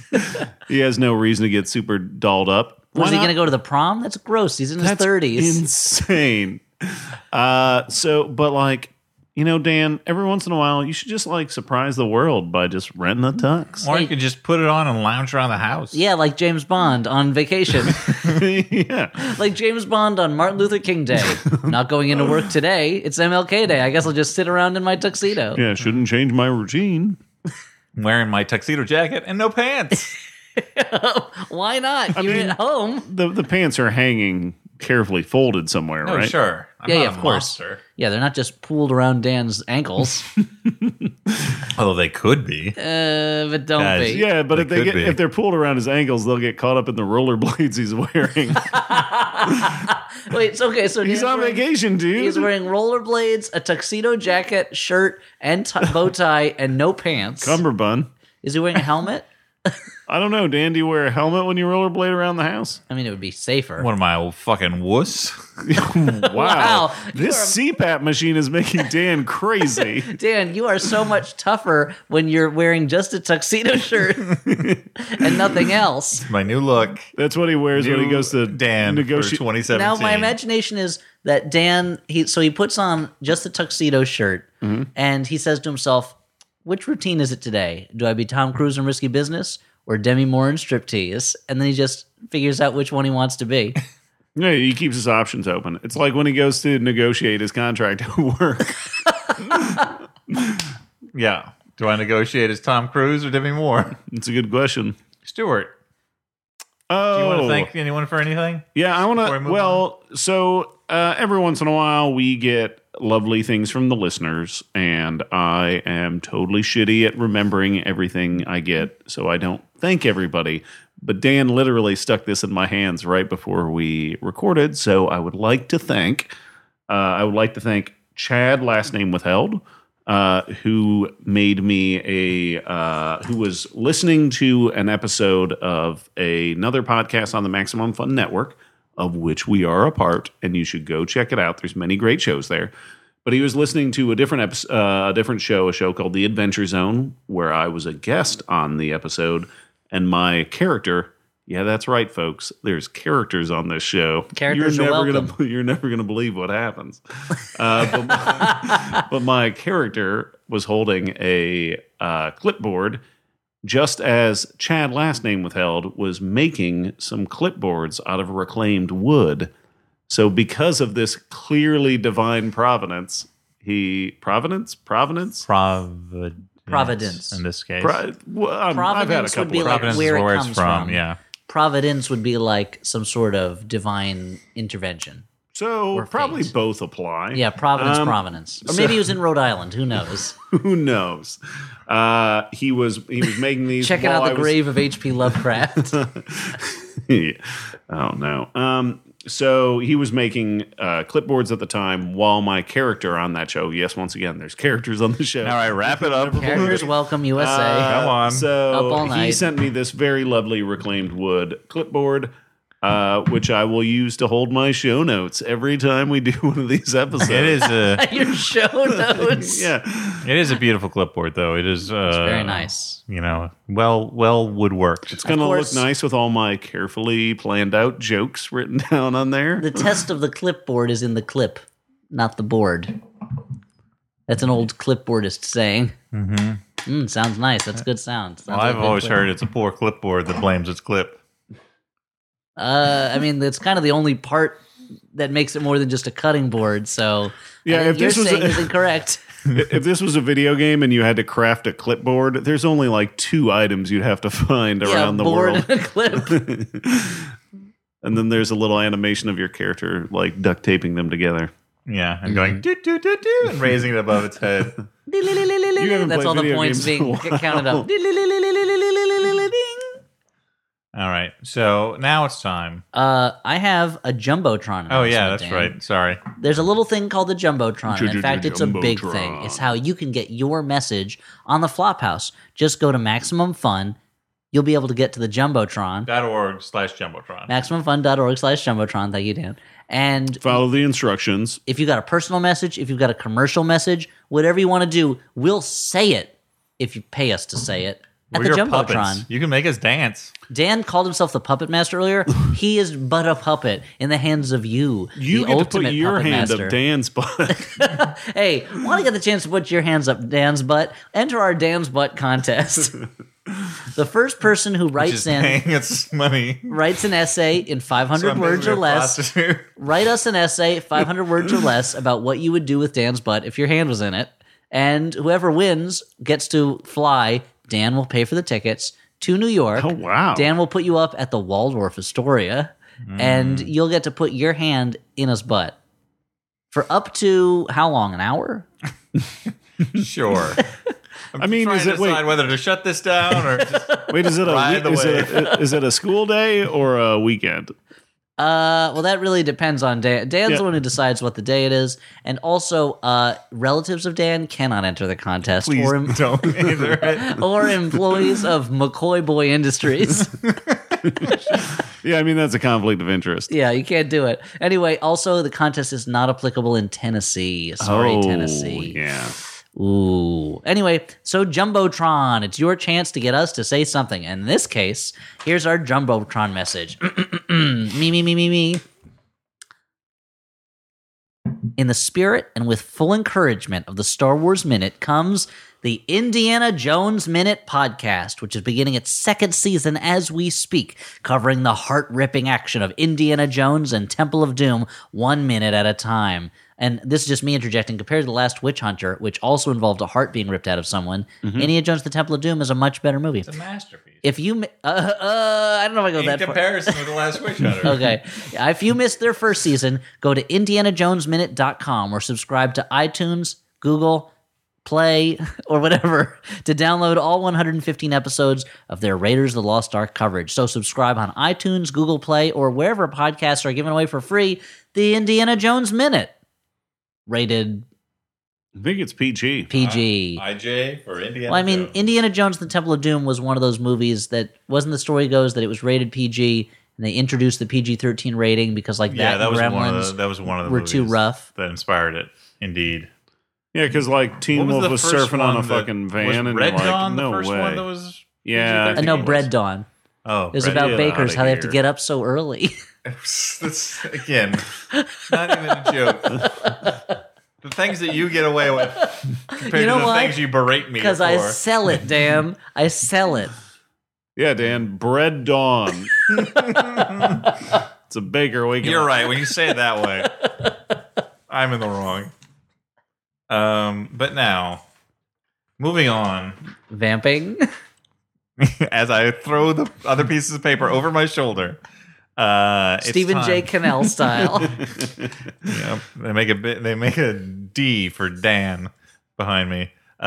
This is the letter segment of the podcast where we read letters from listeners. Like you. You're the listener. We're the reader of your letters from your listeners. Dan knows how to read, and he'll prove it to you. Despite those rumors you've heard about, Dan knows how to read. He learned it in school, because, hey, kids, it's cool to stay in school so you can read letters, too, on your podcast someday, or whatever the thing is they do in the future. When you grow up, maybe your words will get beamed into people's brains, or maybe society will crumble. You'll be left to tumble into an apocalyptic post-civilization time. Perhaps you're a shaman around a fire, and your ability to read these mystic runes from the time before from the time before the Great Reckoning is seen as magic. They'll either burn you or they'll name you their king. I zoned out for a while, but I got pretty good. I like that one better than most. Letters from listeners. So this first letter is from Dave, last name withheld. Is that not? Wait, but it's not. No, it's not. Not my brother. No. Okay. Thank goodness. Dave, last name Dave withheld. Foley. Oh, I mean, I'm a huge fan of Dave Foley. He writes, I just had a spookily scarifying Flophouse experience that I had to share. I was driving home. Never thought it would happen to me. I was driving home from a vet appointment and put on a half-listened... I never thought your movies were true. Well, they're not. I put on a half-listened to episode, which happened to be your excellent deconstruction of a movie I kind of liked, Unfriended. Just a few streets away from my house, and Stuart brings up his wish that the cyber... Which list? Stuart brings up his wish. Who would be on your wish list, by the way?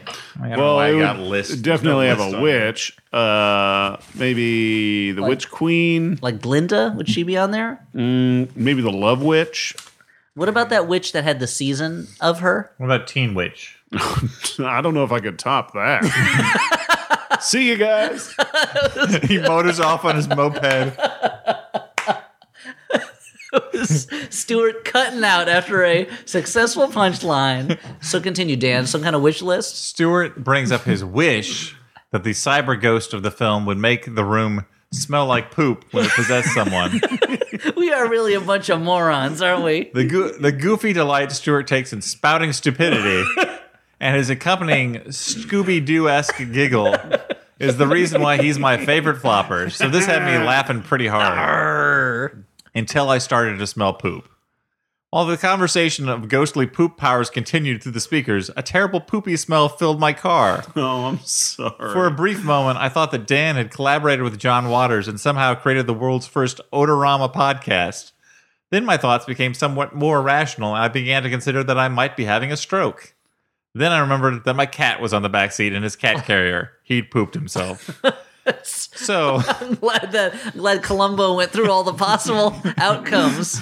So on smells, if you could pick one film to... Well, Watson, once we eliminate the impossible... Columbo and Watson. Well, Watson, once we eliminate whatever's impossible... Once we eliminate the Harlem Globetrotters. Wait, now it's Scooby-Doo too.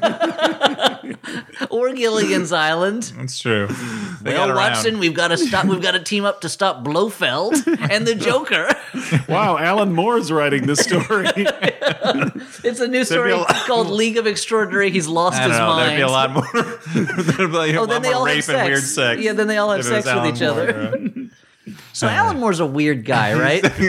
I don't know. Should I have realized that? Nah, he seems like a normal dude. Like, he could just hang out and have a beer, go grab, I don't know, McNuggets or Why what you did do it with take your so buddies. long for this guy? Grab some McNuggets out of his beard.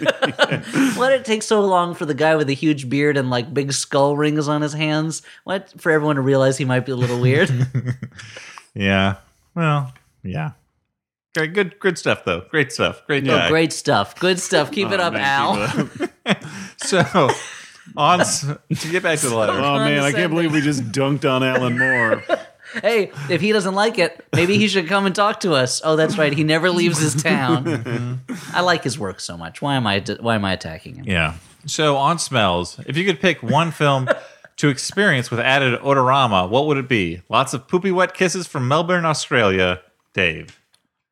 So well, there's one scene in particular I'd want to smell. Yeah. And as always, it's the scene in The Dark Crystal where the Skeksis are just sitting around feasting on gross stuff. That's great. Because I want to know what that gross stuff is that they're eating. To this day, starting when I was a little kid and growing up, anytime we had any kind of like meat at my house, my mother still refers to it as roast nebri, which is what the Skeksis are eating. That's great. I mean, it's got to be some sort of like feast movie, right? Like a big night. I mean, there's a ton of food movies, I guess, but I can smell food anywhere. I want to or Jurassic Park. I want to know what a dinosaur smells like. Probably like poop. I mean, have you ever like just took a lizard and put it right under your nose? No, and pretended it was a mustache. Yeah, if you got to try and sneak in somewhere. No, I'm a grown up. I've got a lizard mustache. I'd want to pick something that is kind of sensuous and kind of delicious. I don't like where this is going. Has a lot of food. Okay, and that's it's something that kind of makes you hungry. So I'm definitely going to pick Meet the Feebles. I knew it was going to be a twist. Didn't see that one coming though. I feel like the natural answer is like some like magical realism or like Like an Amelie. Yeah, like I bet Amelie smells like good. water for chocolate or One of something them like that. Amelies. Gross. She probably smells. She smells great, good, but too. I was Here's the problem. deliberately holding myself back from like saying anything that could sound like I want to go smell a lady in a movie. Like that's the weird part of it. It's not what I got from what Stuart was saying. Yeah, at all. I just She said that one of those Amelies smells good. The movie. Yeah. No, come on. Come on. Here's the thing. They haven't made a movie about fried chicken yet, have they? wanna smell that. Kentucky Fried Movie. There's no actual fried chicken in it. I need to check the tape. I really want to know what a fistful of yen smells There's like. the Muppet movie, which has Kentucky Fried Frog's legs. I mean, I'd eat them.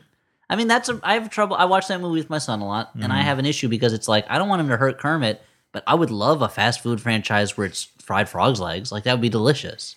I'd eat that all the time.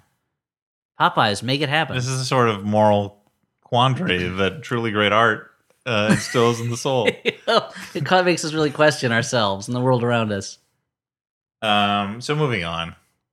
Moving right along. This one's from Jeremy, last name withheld, from Chicago, Jeremy Sisto.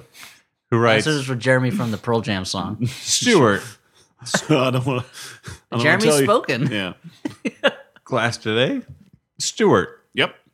you have been a bartender Sometimes. and now a bar owner for several years, yet you're known for drinking Coors Light on the podcast. Uh-huh. This cannot possibly be your favorite beer since, 1, you are a booze aficionado, and 2, it tastes like a mix of an experimental Grundle towel, La Croix, and boredom. So what's your real favorite beer? Love, Jeremy from Chicago. Sisto. Whoa. That's a lot of pressure. Like, can I be real with you guys for a second? Always, Sure, I mean, yeah. only if you turn your hat backwards. Okay, And sit on your chair backwards. Okay, let me see if I can. Okay, there it is. It's backwards. You know, and for best use, you probably put your pants on backwards. Yeah. Okay. Okay. What about this baseball jersey? Should that go on backwards? Yeah, No, you're crisscrossing never. it. No, turn it on backwards. Dan and I I disagree. can't on believe this. Chris Cross had to steal the style of Bugs and Taz, right? Am I right, guys? I think it was the other way around. When Bugs and Taz got those little braids. I remember You it got well. Twisted, I think. Yeah, when Bugs and Taz went through their gangsta phase on oversized shirts. So Were those licensed? they Were those authorized Wait, who were they shirts? licensing? The Looney Tunes characters? No, I mean I think that was a Looney Tunes brand shirt. Just seems like an interesting thing to do with the brand. I mean, I don't own it. Stuart, why'd you make that Who owns decision? that shit? Like Dick Warner or something? Warner Brothers. Dick and John Warner, Yakko and Wacko? David Warner. Holy shit. That's why he doesn't have to act that much anymore. But he's so good. Yeah. I mean, I think he's since So I would say passed, but- lately the beer, if we're basing favorites off of beer I've consumed the most in the last year or so, I've been drinking a lot of the Ballast Point Even Keel Session IPA. But my favorite 2 beers, one is not available anymore now, is the Ballast Point Indra Kunindra Curry Flavored Stout. And I really like the Hitachino Red Rice Ale. So, answered. And Asked and David answered. David Warner still alive. I was worried that That's he had great. died. Yeah. So this letter asks, this is from Lee, last name withheld. The jeans. Yeah, that's right. Can't bust him. This is from some loose fit jeans. Recently, How old are we? Maybe on you. Wait, hold on. I'm morbidly obese at this point. stonewashed jeans. Recently, my friends were discussing the childhood phenomenon of finding a movie you fell in love with so hard you watched and repeat for months. I'm talking about the first VHS you spent allowance on and went to town all summer. For me, it was Grease 2, at least 30 times, probably more. But friends mentioned Teen Witch, Poltergeist 2, Heavenly Kid, Just One of the Guys, and that Rob Lowe movie, Class. This conversation happened between ladies, so this might be gender specific. I would argue that none of these are objectively good movies, but they hold such a nostalgia place from the age of 7 to 10, you can't even claim to ironically like them. You just love them regardless of their flaws. What movie did you fall hard, obsessively, for as a child that will be burned into your brain? you remember what the childhood appeal was? Again, that's from Lee. I mean, speaking for myself, there are very few movies I watched over and over again as a child that I don't still love because I had impeccable taste. But Okay. one that I had to watch a lot because it was my sister's favorite movie was Teen Wolf, Yeah. which is not a very good movie. But I feel like I know that movie inside and out, even though I haven't seen it in years because we watched it so many times. So there's a little bit. I have some affection for it, even though it's Was not a your good sister movie. a big? Was she? Did she have a crush on Michael J. Fox? Did she identify with like kind of a wallflower who becomes like a cool outsider? All that, and she was a werewolf, so all that stuff. Oh, We yeah. played basketball, Okay, so all that stuff. Yeah, yeah, and she was a champion. that's why you loved Baby the Lost Dinosaur or whatever. Well, the Legend of the Last Dinosaur. That's a movie I know I watched multiple times, and I remember almost nothing about it except literally like an African village where everyone's rushing around and running. Yeah, I remember it's a movie where like 90% of it you get no dinosaur, and then right at the end you get dinosaurs, and then you're like, that's it. Is that the movie where the couple wants to make love, and every time they start making out or undressing, they hear a roaring sound outside? Or is that a different? Or is that could every be horror movie ever made? I think that's Carnosaur. What about you, Dan? Well, the thing is, I remember better what movies I watched from like around the age of 14 over and over again. Like I watched Heathers and Aliens obsessively for a while. I like one of those. There, well, you're wrong about the other, but You don't even know which one I'm talking about. I'm pretty sure I do. But Not a fan of Heathers. yeah, that was my guess. Okay. But the thing about movies I saw as a kid is they all had to do pretty much with what was played over and over again on HBO. Like, my brother John insists that I loved this horrible live action / animated movie called The Water Babies. That Oh, I remember that one. was Yeah. like from like 78 or something. And it was just like the character design was just grotesque, like Precious Moment figurine style thing. And it had a bunch of like, it had like James Mason as one of the voices and like people like that, but it was terrible. And he's like, no, you love that as a kid. I'm like, no, it was just on television. Like when you're a kid, you watch something that's on television, especially if it's a cartoon. You're like, You'll watch I'm just going to anything. watch it over and over again if it's on over and over again. Like I also, something I have more fondness for now than that, but I watched just because it was on all the time was Beastmaster. And I think I like Fucking Beastmaster. cool movie, dude. No, it's great. Talks But to beasts. I think Eventually goes through the portal of And time. he's got Pono and Kodo. Well, that's dude. what I'm saying. I think the main attraction for me as a kid was that he had two ferrets. That, Yeah, and you're like imagining a world like you stare off into the distance and everything fades, and then it's you with two ferrets. If you were doing a ferret pet film festival, it would just be what? Beastmaster, Kindergarten Cop, and what else? Along came Polly. Okay.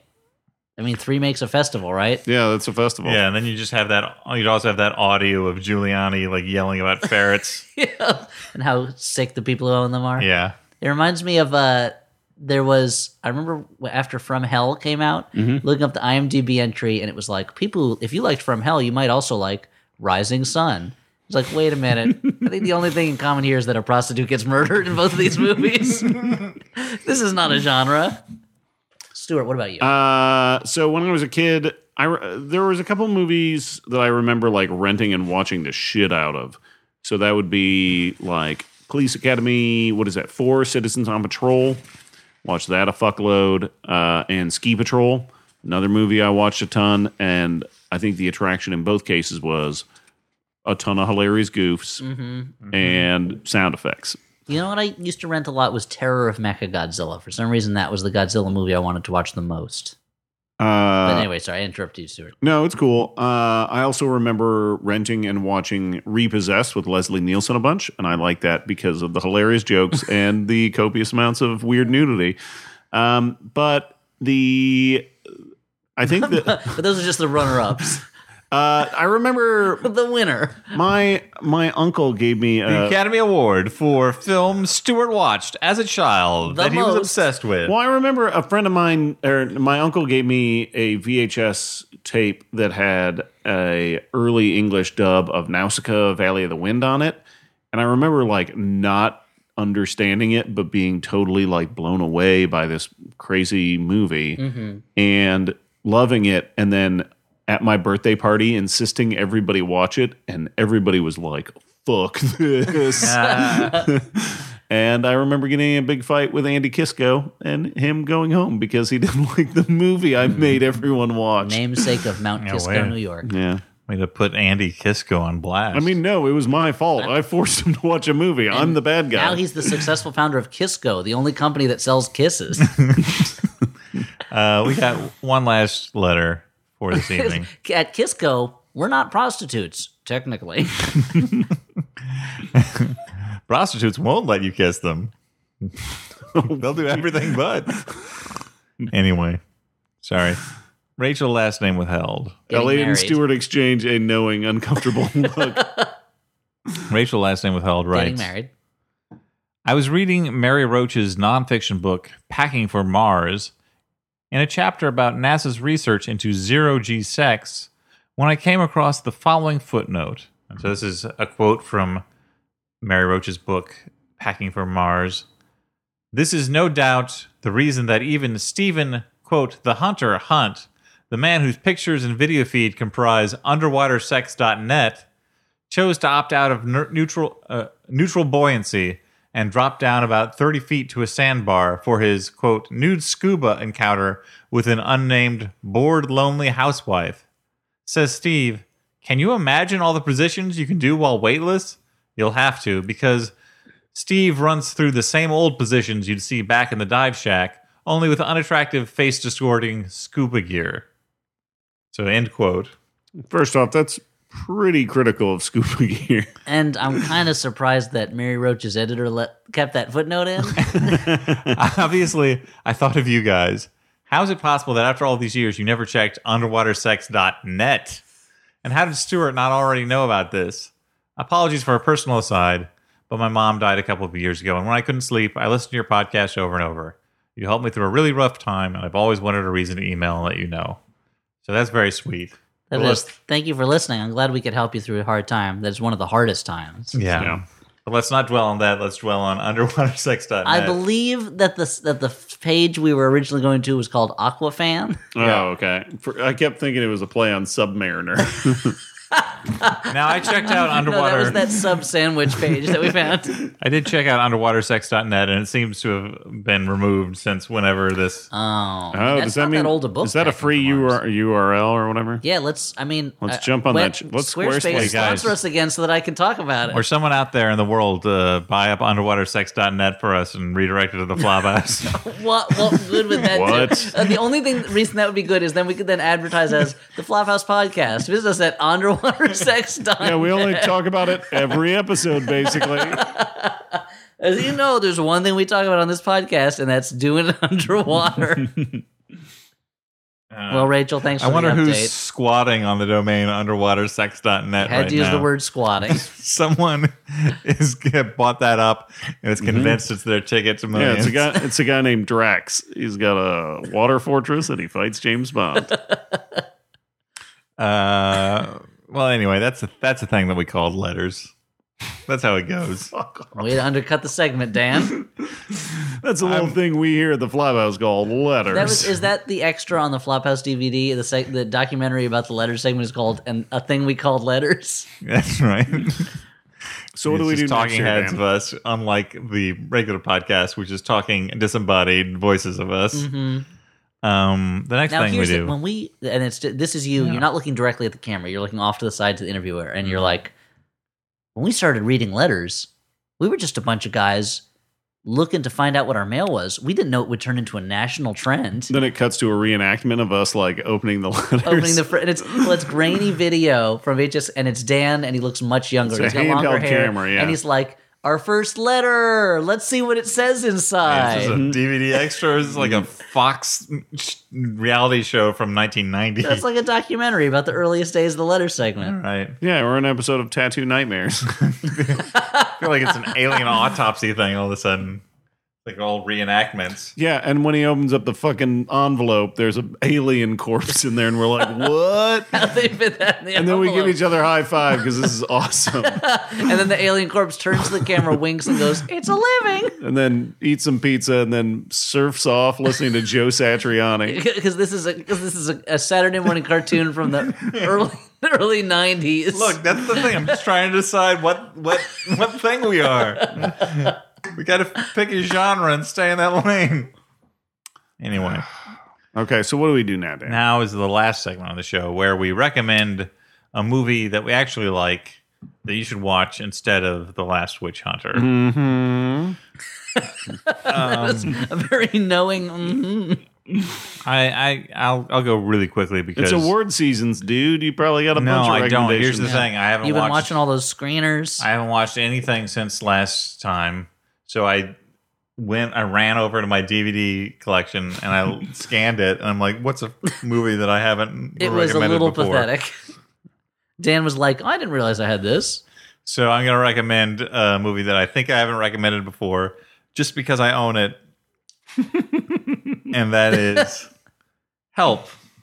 A lot of people talk about A Hard Day's Night, and rightfully so. It's a great movie. It's the best Beatles movie, but I think you'll find that Help is a lot of fun. It's a little goofier because it doesn't have the framing of A Day in the Life of the Beatles, that even though it's not actually obviously A Day in the Life of the Beatles, lends a certain fake air of documentary to A Hard Day's Night. Help is a lot sillier, being as it is Leo McKern, who you may know as Rumpel of the Bailey, as a cult leader who loses Or from his The Prisoner. ring. All right. But he's the titular character in Rumpel.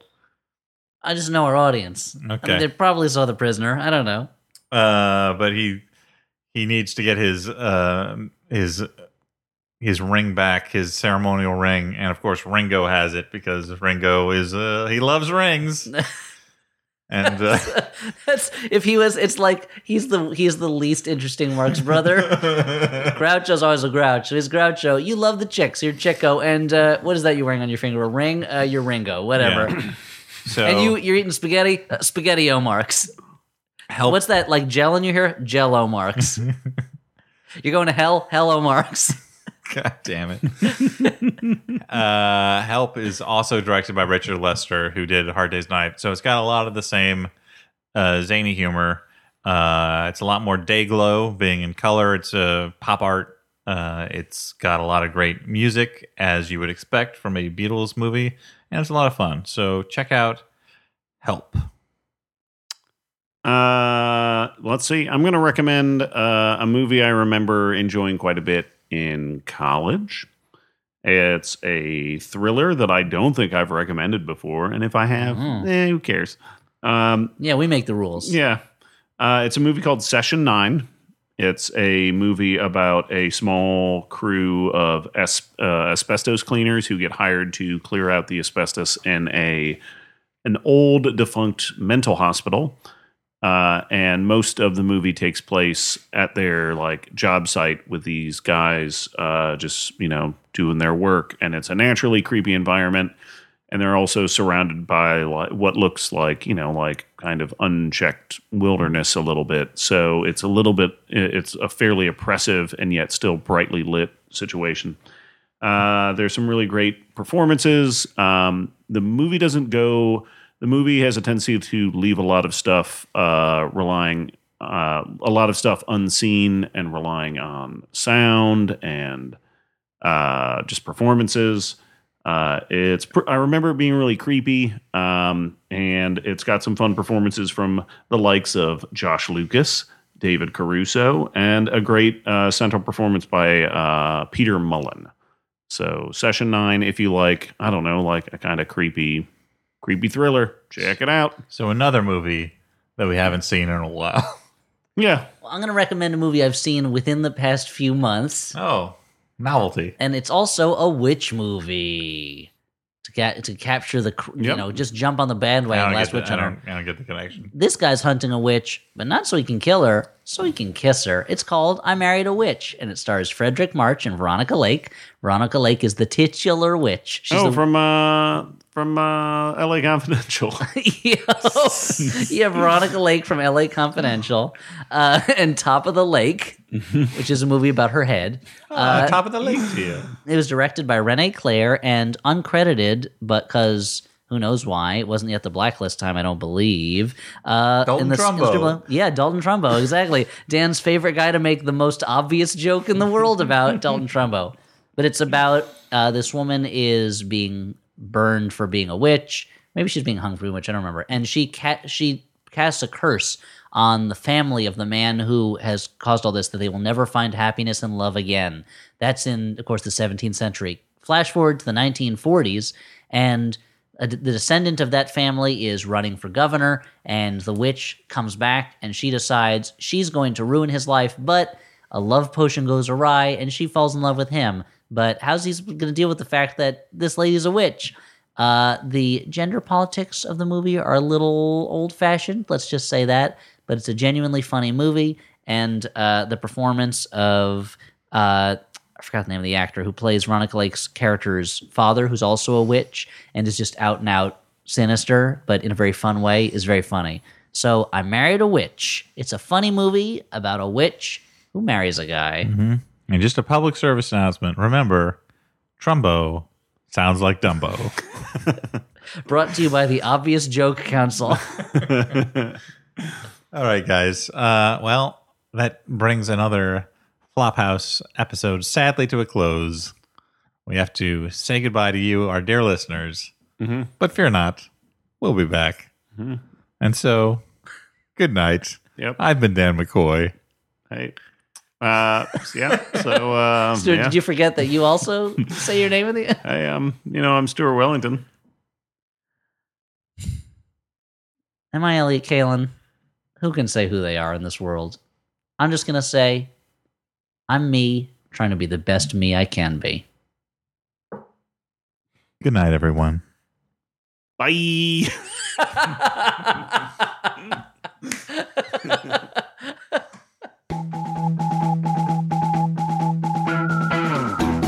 Hold on. That's my point. I'm saying don't gripe to me.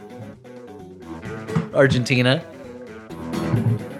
Don't gripe to me. Argentina. I've got problems of my own. Stepped on a bit. Stepped on a bit. That's my new country western song.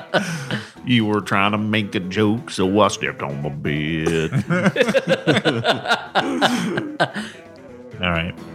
All right, let's do the intro first, and then afterwards we'll do the episode.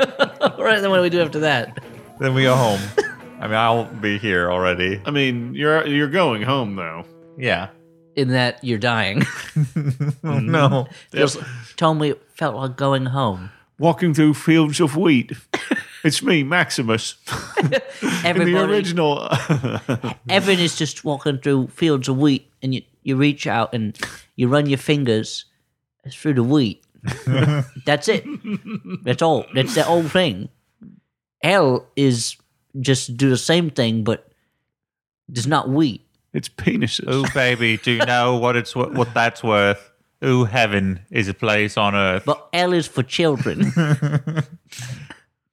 All right. You know what, Master Bruce? Love is a battlefield. So I ran, Master Bruce. I ran so far away. Gotta get away.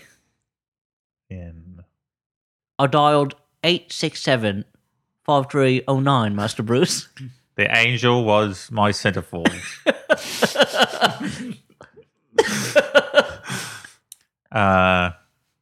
Anyway, let's do the intro. Okay, and then we'll do the episode. Oops, I kinda stepped on the bit. Oops, I did it again. I stepped on your bit. Got lost in the thing. Oh, Danny, Danny. Let's do the intro, Dan. Come on, what are you waiting for? And then we'll do the episode. Then we go home. MaximumFun.org. Comedy and culture. Artist owned. Listener supported.